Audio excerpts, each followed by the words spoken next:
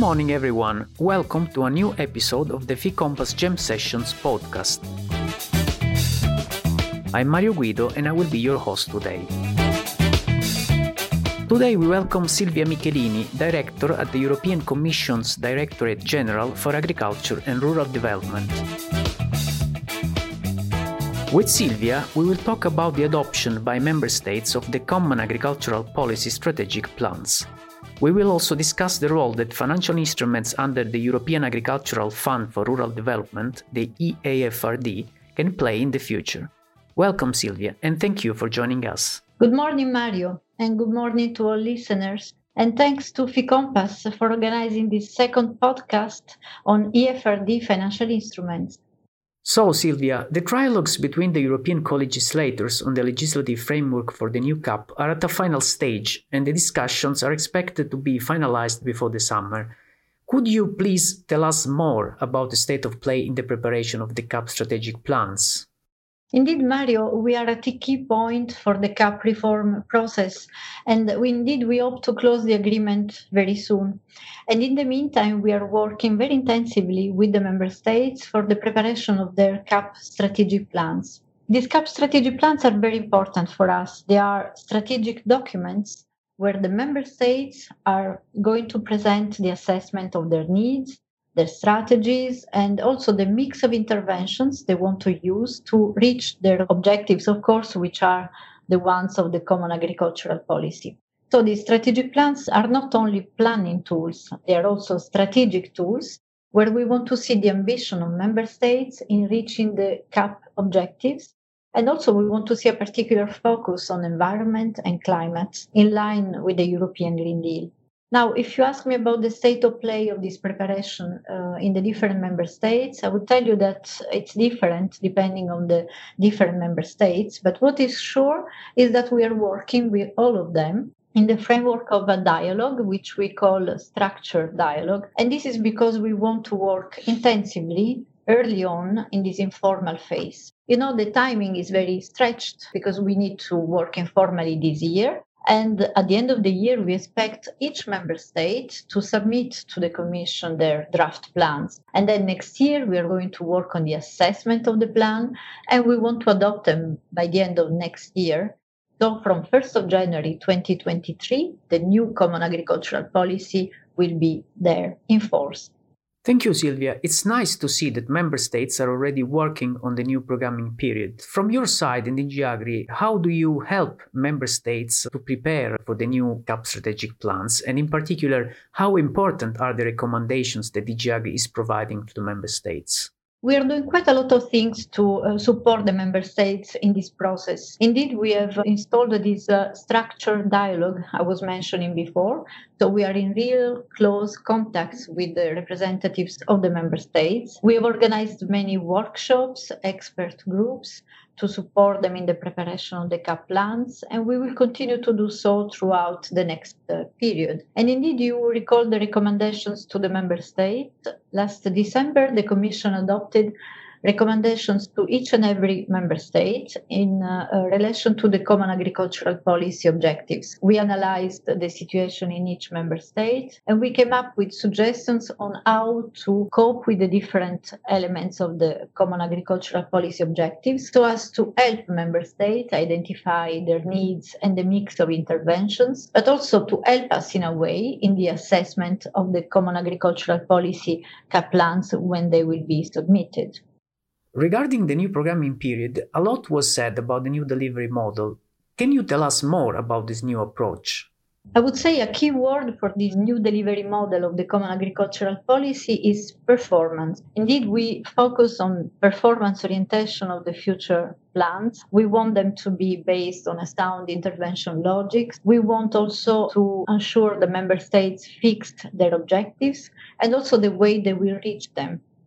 This may sound not particularly new for rural development because in a way we are used to strategic programming there. But it's a novelty with regard to the overall Common Agricultural Policy, as most of the Common Agricultural Policy tools will be under the CAP plan. Another element I would say is also the flexibility which is left to the member states, more flexibility than in the past to design the mix of intervention needed to reach the objectives of the common agricultural policy. And also, I would say a lot of synergies are gained in this process between what we call the first pillar of the common agricultural policy, so mostly direct payments, but also markets, and what we call the second pillar, rural development.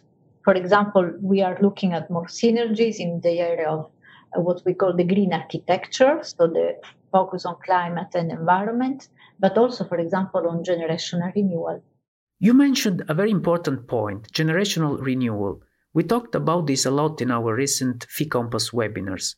What role will young farmers play in the future, especially in the context of the long-term vision for rural areas?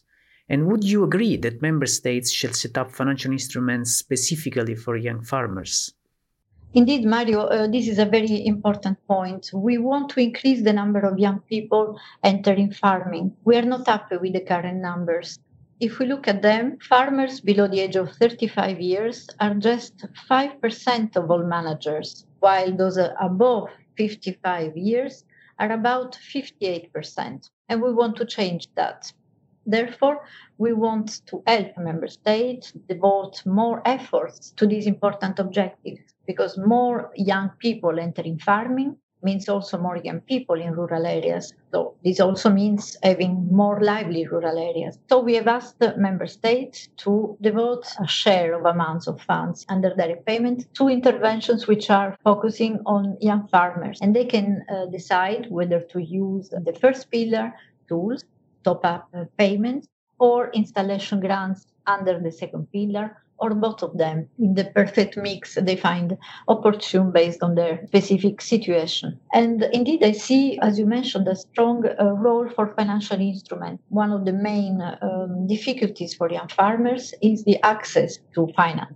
And therefore, I see an important role for financial instruments and responding to the concrete needs identified by the member states following the analysis they will do. Here, I would like to refer to an important study which was prepared last year on the needs of financing on agriculture and agro-food sector. And there we see really that there is an important gap and that we can help with financial instruments. And already now, young farmers are a target group in our financial instruments, in the sense that they are often given better conditions, for example, lower interest rates. Indeed, the young farmers and generational renewal are also key issues in the framework of an important political initiative which will be adopted very soon in the next few days. It's the Commission communication on the long-term vision for rural areas. It's an initiative for which our Commissioner Wojciechowski, in charge of agriculture, is in the lead, working together with Commissioner Ferreira, who is in charge of cohesion, and also under the coordination of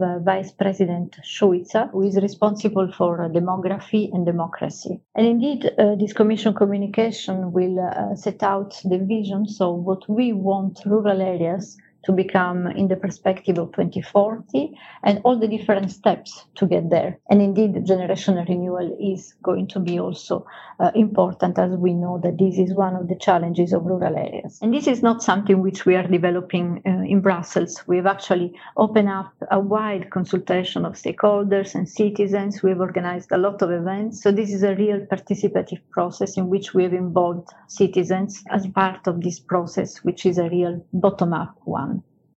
Very interesting. We look forward to this new communication then. Support for young farmers is very important, and it's nice to see the commitment of DG Agri in helping fresh energies entering the sector. The EU Green Deal and the promotion of a green transition are key priorities for the Union, including under the CAP. Digital transition is also another very relevant objective. How do you think the EU rural development policy will contribute to these goals? And will financial instruments supported under the CAP play a role to help achieve these policy objectives?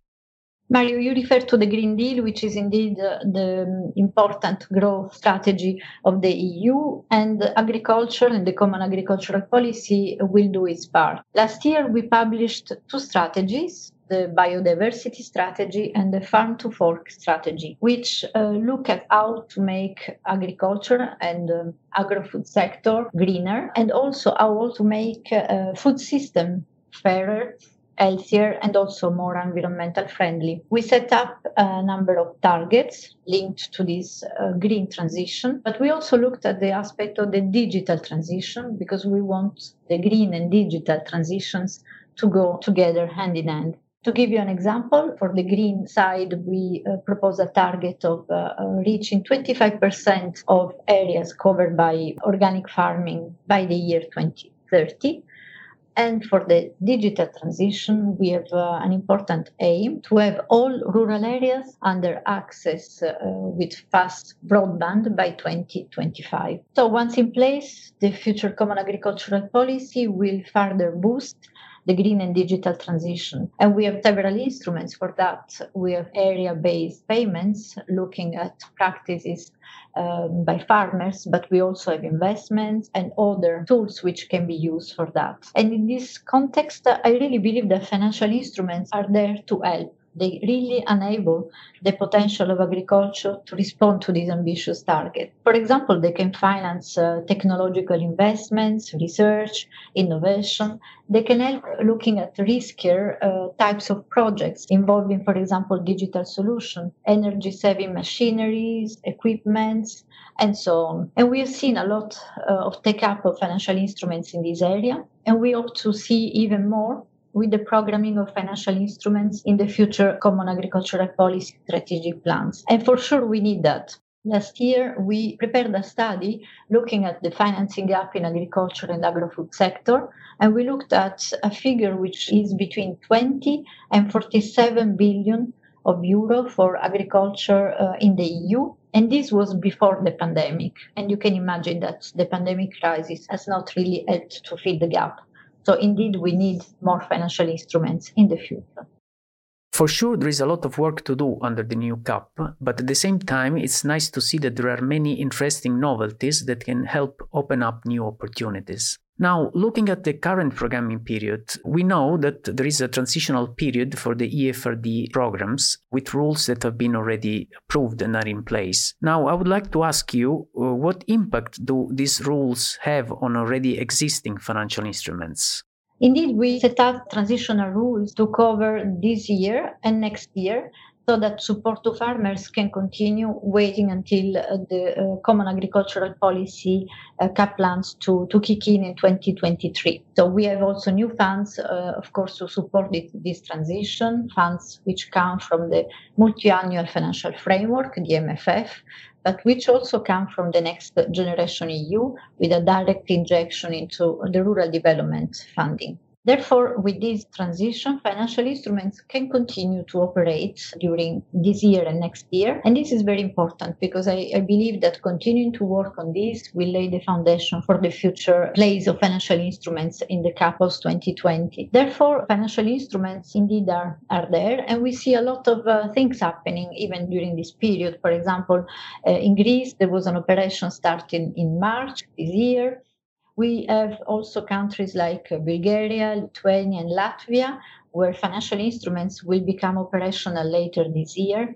So I see this transitional period as a very positive period with a positive impact also for the future. At the moment, we have 31 financial instruments operating and 760 million euros public resources programmed for financial instruments. More than 5,100 guarantees and loans are given out, supporting 645 million euros of underlying loans, a number that more than tripled since 2019. We've also seen increased demand by farmers for both investment and working capital since mid-2020. Some of these investments have already a very high leverage level. For example, in the case of one financial instrument in Italy, Friuli Venezia Giulia, we have already a leverage of 20. And in another case in France, we are close to 10. So our expectation, which is this important leverage, is really to manage to reach 2 billion euros of underlying loans by the end of this period, which will be really a great success for the policy and a very good foundation for the future. So this experience for me is vital, and we believe that member states, with this positive feedback and positive momentum, can continue to use financial instruments in the future. As I said, farmers' demands are permanently growing. Thank you very much indeed, Silvia, for these very interesting insights and for sharing your expectations for the future. It was a real pleasure to talk to you today. Thank you, Mario, for this opportunity. And I'm looking forward to the new FICOMPASS program and what we can do to facilitate the use of financial instruments under the CAP. Thank you again, Silvia. And a big thank you also to our listeners for tuning in today for this new episode of the FICOMPASS Jam Sessions. If you have any questions or you want to suggest a new podcast topic, please send us an email at info@ficompass.eu. Don't forget to follow us on social media and to subscribe to the podcast on the main podcasting platforms. I wish you a very nice day.